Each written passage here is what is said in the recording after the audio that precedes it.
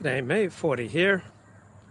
It's about 2 p.m. Thursday afternoon, December 15th, hanging out in the Botanic Gardens in Brisbane, Australia. I've got a 10-hour layover at the Brisbane airport, so made my way to the Central Business District. So the Botanic Gardens here in the Central Business District, and I'm listening to a New Yorker article on the strongman leader of Ethiopia, who proclaims that diversity is their strength. At the same time, countries embroiled in a nasty genocidal civil war.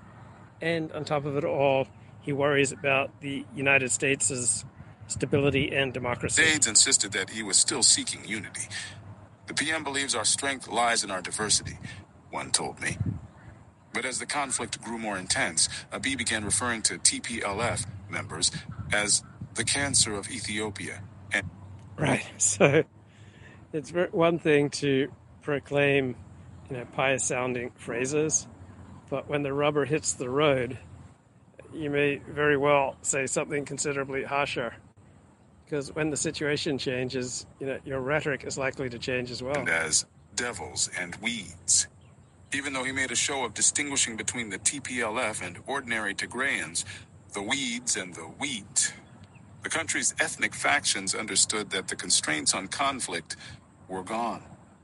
Both the Amhara and the Tigrayans continued to fight over territory. Oromo nationalist groups were increasingly restive. This summer, militias in the countryside carried... So Ethiopia is composed of all sorts of different religions and different tribes. Ethiopia is not a stable state. It's hard to see how it will ever become a stable state. At a spate of massacres. In the first, in mid-June, hundreds of ethnic Amhara civilians were killed in Oromia. Among the victims were women and children who were shot or burned alive. When I raised the slaughter with Abiy, he brushed aside the news. He said that there were always people up to mischief in the countryside and that he knew how to deal with them. When a second massacre took place, a few weeks later, the brutality became harder to ignore. Abiy blamed the violence on a militia called the Oromo Liberation Army, which was allied with the TPLF. But the OLA denied involvement, saying that the killings had been carried out by government-allied militias. So why do people murder each other in large numbers? Because of pressing, urgent conflicts of interest. Right? Different groups have different interests, and that divergence becomes a matter of life and death, then lives become sacrificed. Right? It's not because of misinformation or hate speech. Right? The misinformation, the hate speech is often a product of these brutal conflicts of interest become matters of life and death. While soldiers from the Ethiopian army stood by. Ascertaining the truth was impossible because the government had restricted access to the areas. There were few international media outlets in Ethiopia. Correspondents from The Economist and The Times, among others, had been expelled. Oh, and if only we had the international media there, then we could have ascertained the truth. Then we would have found out what was really going on.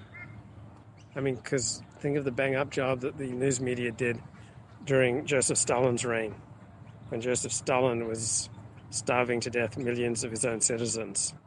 And much of the media actively covered it up because Joseph Stalin and Soviet communism, they were the future. After the second massacre, Abiy appeared in Parliament, where legislators questioned him. When is your government going to stop this? One demanded. Why is it difficult for you to hold those responsible accountable? Abiy was evasive. Maybe it's difficult to hold those responsible accountable because there's not a long tradition of the rule of law in Ethiopia. Right? A people's government tends to reflect the predilections of the people. Terrorists are operating all over the world, he said, reeling off statistics of recent killings in the United States. Without stopping their children dying in their cities, they are talking about our agenda. He said that he was hearing a lot of prescriptive solutions from people and added loftily, I should point out that the government has more information than the general public. Yeah, that's what people who get criticized and who have power are always saying, I know more than you do. I've got more information than you have. All right? If you knew as much as I did, then you'd understand that what I did was right. That's like the oldest line in the book. Began a long soliloquy praising Ethiopia's military history and its moral traditions. We still respect our elders and love our families, but they only want to talk about poverty, killings. Working himself into a rant, he suggested that he was surrounded by antagonists held at bay by his security forces. You don't see the terrorists shooting at this house because... Yeah, it's not his fault. He didn't do nothing. He's not responsible. We have protected it, he said. There are those who buy people within our structures. We are working hard to identify them. And when he says we protect this house, he's meaning to say that I can withdraw your protection at any time and you might get slaughtered, so be grateful to me. We've arrested 5,000 people. This is not just based on hearsay. This is based on information. It was as if Abiy were speaking not to his peers, but to his opposition. What we want to tell our enemies is that the government of Ethiopia believes in this country's resilience and in reform, and, if necessary, will make sacrifices, he said. This country cannot be destroyed. During my time... Is that right? Is Ethiopia exactly the kind of country that can't be destroyed? And what exactly counts as a destroyed country? Because Ethiopia seemed to have been pretty pulverized over the past few decades.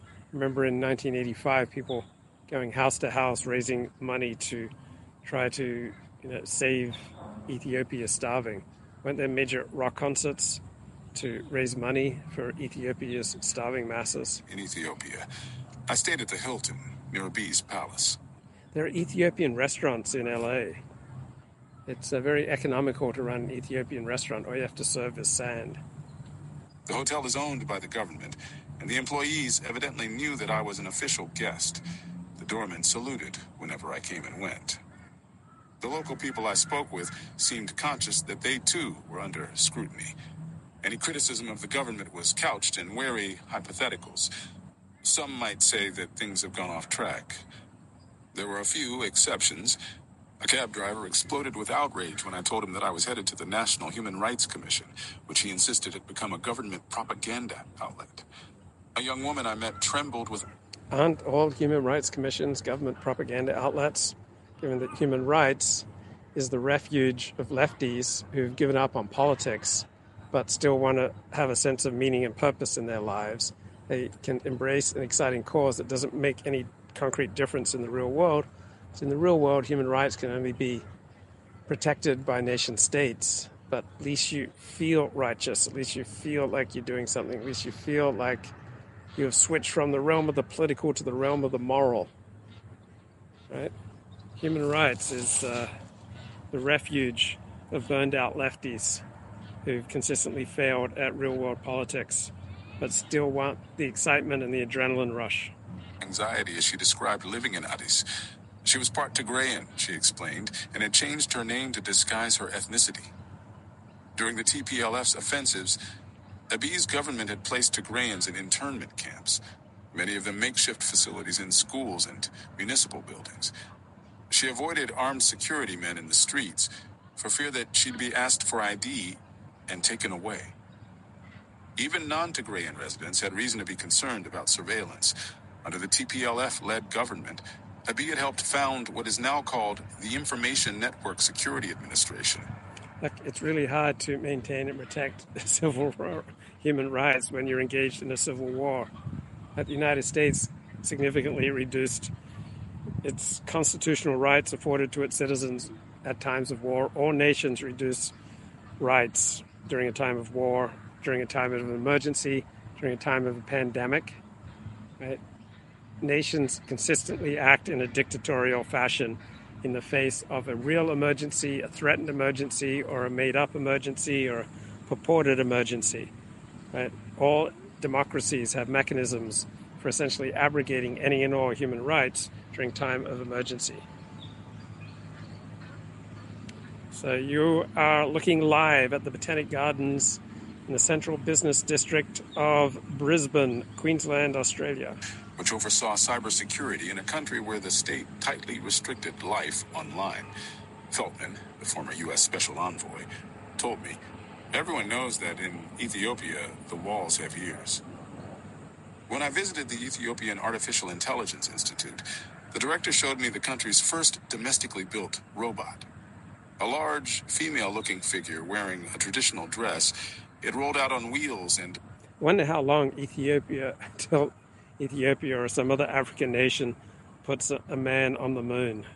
Delivered a short speech of welcome. It was hard to concentrate on the technology. At the back of the room, a wall-sized screen displayed an image of my own face, pulled from photographs online. The director explained that the center was involved in everything from language and mining to national security. It was also working on a voice identification system, important for intelligence, for identifying terrorists trying to conceal their identities. A command center had been established at the federal police headquarters, led by Abiy's former chief of intelligence, where monitors showed live feeds from cameras at intersections around the city. Since we built it, traffic crimes have gone down, the director said. Couldn't they just import all this from China? I mean, China's not exactly known for quality control, but I suspect that the Chinese have more effective systems for suppressing their populations than the Ethiopians are able to come up with on their own. Of course, it was also useful for intelligence and crowd control. If people are gathering, we see it. Ethiopia's main partner in the project was the UAE, which maintains one of the world's most aggressive systems of citizen surveillance. At the Information Network Security Administration. So the chat says that gardens and landscapes, and botanical gardens in particular, are all gay. Well, this is what's happened with the homosexual rights revolution. Like all sorts of wholesome endeavors that, blokes could do together. Like blokes could drive out, into nature to see flowers blooming, right? That used to be perfectly acceptable. Blokes could dress nicely. They could enjoy theatre. No one would accuse them of being homosexual. But with the explosion in homosexual activism and homosexual rights, now all sorts of wholesome, manly endeavors, largely undertaken by heterosexuals, are now considered gay. There's nothing gay about parks, landscapes, botanical gardens, driving out into the desert to see flowers in bloom. Right? Not gay. Right? Getting married is not gay. But with the explosion in gay activism, gay movements, LGBTQ awareness, all sorts of wholesome, manly, heterosexual activities are now dismissed as gay. Men, perhaps, having increased problems with developing and maintaining friendships with other blokes, in part because they don't want to do things that are considered gay. Right? We didn't used to have this problem where appreciating the finer things of life was gay. That's a new and unfortunate development. The director, a burly man named Shumati Giza, showed me an Ethiopian-made drone equipped with a fearsome gun. Good for... Really? Is this really Ethiopian designed and made? Or is it just stolen from the Chinese? Agriculture, but it can also have a military use, he said. As Shumati walked me through the facility, he kept up a running commentary about how the TPLF had ruined Ethiopia through corruption and expansionist tendencies. They deliberately destroyed our social fabric, built up over millennia, making everyone suspicious of one another. There's 40 schwitz with his shore buddies. No, I don't. A lot of my shore buddies do go schwitzing together, but they don't invite 40. I've never been invited to go schwitzing. It's one part of the Jewish journey I have yet to participate in. Maybe there are some secrets in Jewish life that are being denied me that only get revealed during schwitzing. He said. And schwitzing, in case anyone doesn't realize, it's where you sweat. Get together in a steam room and you sweat. They are the original troublemakers. We are unlucky, brother. In April, the U.S. State Department released a dire statement on the ongoing siege in Tigray. We note with the utmost alarm that thousands of Ethiopians of Tigrayan ethnicity reportedly continue to be detained arbitrarily in life-threatening conditions. Abiy insisted that the Americans had it all wrong. "I am a real peacemaker," he said. "I love peace. But the outsiders, they don't understand what happened to us." Throughout Ethiopia, Abiy's allies contended that the TPLF, the junta, had hoodwinked the West into believing that Tigrayans were the real victims of the conflict. They argued that the TPLF had victimized the Ethiopian people for 27 years and was plotting to retake control of the country. In early July, I flew to the Afar region. Okay, I think that's about as much as I want to take on the Ethiopian conflict. But there was another story that I wanted to explore. It's about the use of aromatherapy, right, to overcome long COVID. I would have thought narrative therapy would have done the trick. Long COVID sufferers. Long COVID patients are flocking to a Texas clinic to treat smell disorders. Some doctors doubt the treatment. Patients are flocking to a pain clinic in Bryan that offers a treatment purported to be able to restore their sense of smell. Well, people who flock to this clinic get individual attention. They get healthcare that is bespoke, meaning modeled on their individual personality. Sometimes people just need a little attention, a little tender, loving care. It doesn't have to be objectively double-blind, factually peer-reviewed, proven to have better than a placebo effect. You can simply give many people the placebo effect. They will receive considerable benefit. Post-COVID. But some doctors express doubts about the remedy. Written by Courtney Runn for Texas Monthly. Narrated by Susie Myers-Jackson.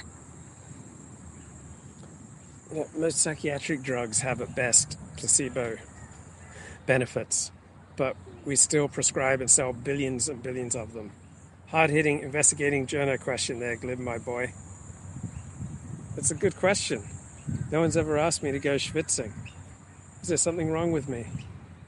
On a chilly Sunday in March 2021, Sam Arscott walked into her home in Utica, New York, expecting the familiar scent of pot roast that had been simmering in a slow cooker all day.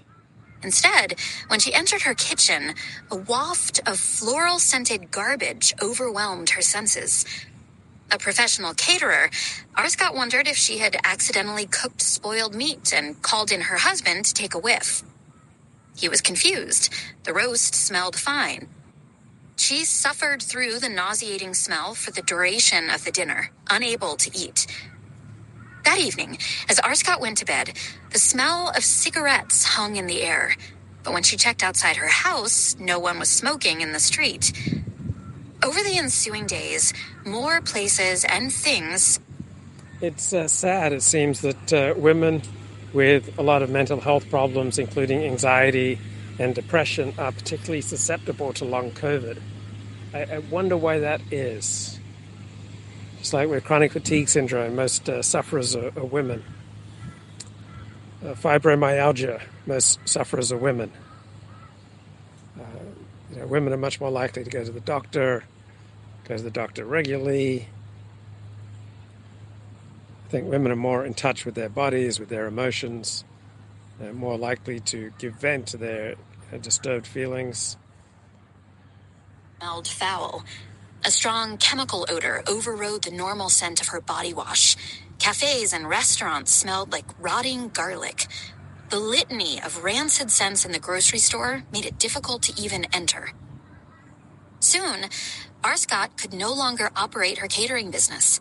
The short list of foods that didn't make her ill included broccoli, grilled chicken, salmon, and green grapes, but not red.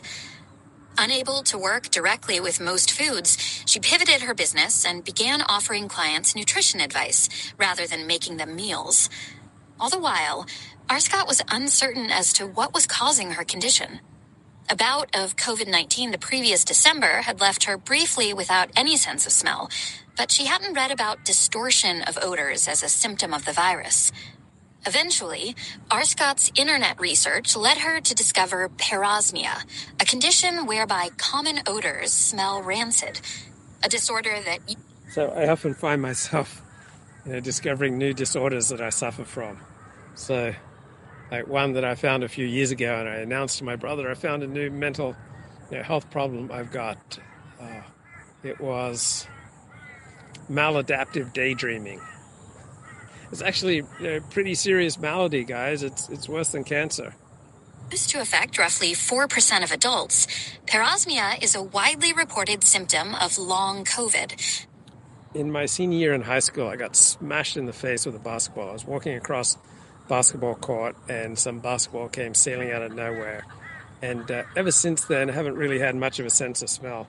Is this the American Conservative article on long COVID? No. There's a Wall Street Journal article on long COVID that was highly skeptical. It said that respiratory illnesses tend to take a while to recover from, but people who suffer from long COVID most likely have some kind of underlying mental health, depression, anxiety issue. The catch-all term for a variety of health problems present in many patients long after their infection from the coronavirus has cleared. Arscott's primary care doctor dismissed her concerns and her research about parosmia, which remained little understood by the medical community early. So I'm seeing articles all the time about how women's pain is dismissed, how doctors are insensitive to women's pain, that they have no interest in women's pain. It's like article after article after article on how women's pain is unacknowledged, is ignored, belittled, diminished. I'm wondering if there's another perspective here, maybe because it doesn't receive the tremendous concern, or, whoa, this guy's friendly. Maybe it just doesn't receive the acknowledgement, the applause, the stop the presses, we must focus on this. All right? But do you notice article after article after article on how women's pain is ignored by doctors? The pandemic. She was prescribed a course of steroids that didn't prove effective.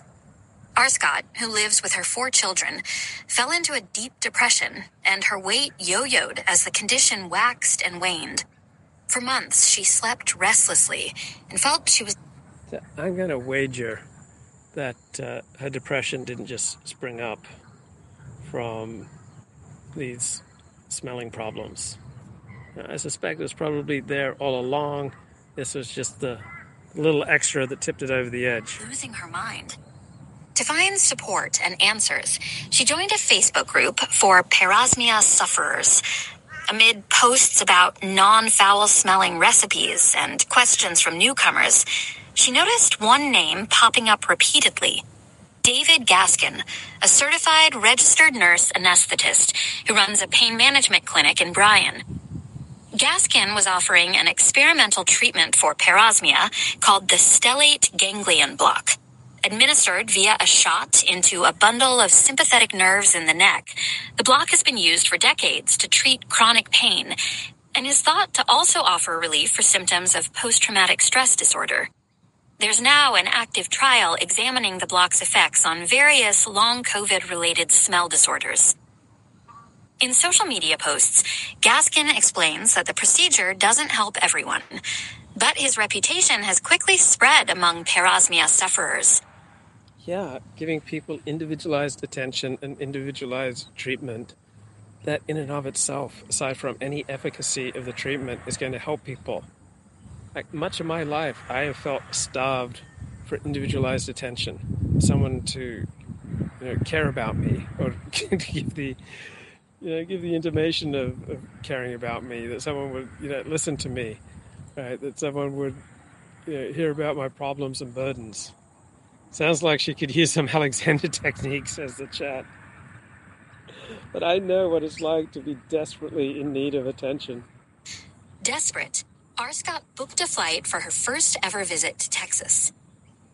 When Arscott entered Republic Pain Specialists this past September, the anodyne hallways of the medical center seemed to reek of chemical odors and garbage. Gaskin, wearing caiman hide cowboy boots under his medical scrubs, greeted her. After explaining the procedure, Gaskin injected a numbing agent and a steroid into the stellate ganglion on the right side of her neck. She felt her right eye and the right side of her face droop, a sign the procedure was performed correctly. He repeated the process with a second shot, targeting a slightly different spot. So this is a nurse, right? This is a registered nurse. This isn't a doctor. This isn't a professor. This isn't a PhD. After waiting for 15 minutes and evaluating her ability to swallow, Gaskin offered Arscott a Reese's peanut butter cup to see if the shots had been effective. She gingerly took a small bite of the candy, and tears flooded her eyes. For the first time in 19 months, the candy smelled normal, and she could taste the rich, nutty flavor of...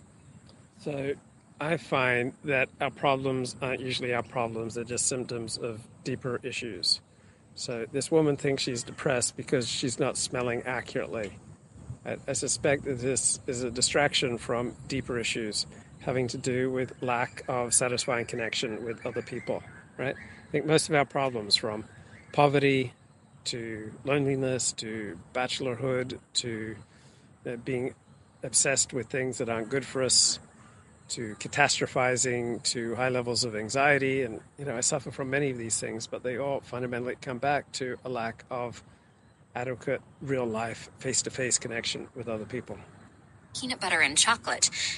Across the room, her mother, who accompanied her, FaceTimed Arscott's husband so he could watch. Gaskin advised Arscott to leave the clinic to try foods on her no-go list before coming back at 4:30 p.m. the same day for the second round of injections in the left side of her neck. Arscott craved a burger and found a nearby joint. Once served, she began deconstructing the sandwich to smell each part and tentatively taste it, starting with a pickle. So I don't have much of a sense of smell, but aside from that, I find that women are about 10 times more sensitive to smell. Do you find that? Like, I'm amazed at how much more sensitive they are to smell. It tastes like a pickle, like a real pickle, she called to her mom. Then bake.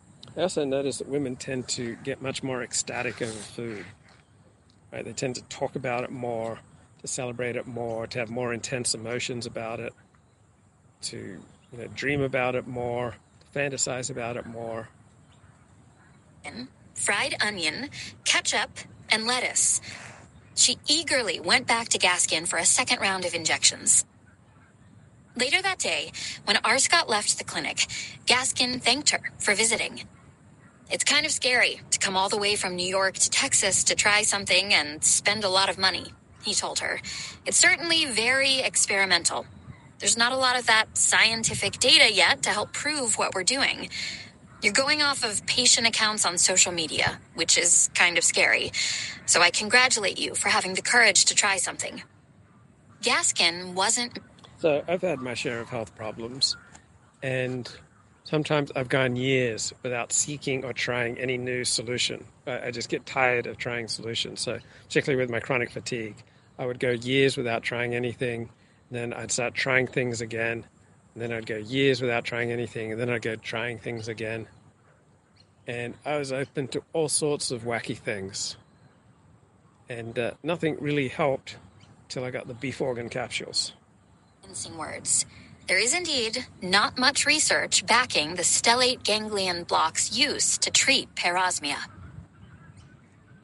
While COVID-19 is known to disrupt the olfactory system, medical professionals are still researching exactly what causes parosmia and its sister syndrome, anosmia, the complete loss of smell suffered by many long COVID patients. Many specialists believe COVID damages cells inside the nose, responsible for helping us accurately decode odor. Others say the symptoms of smell loss or distortion are neurological. In the suite of olfactory disorder. So it seems to me, the stronger your relationships with other people, the more bonded you are to a particular community, the more vitality you have, and the more you can overcome problems like a loss of smell or distorted smell, right? I just find that all my problems diminish when I'm living in community, all my problems diminish when I'm connecting with friends.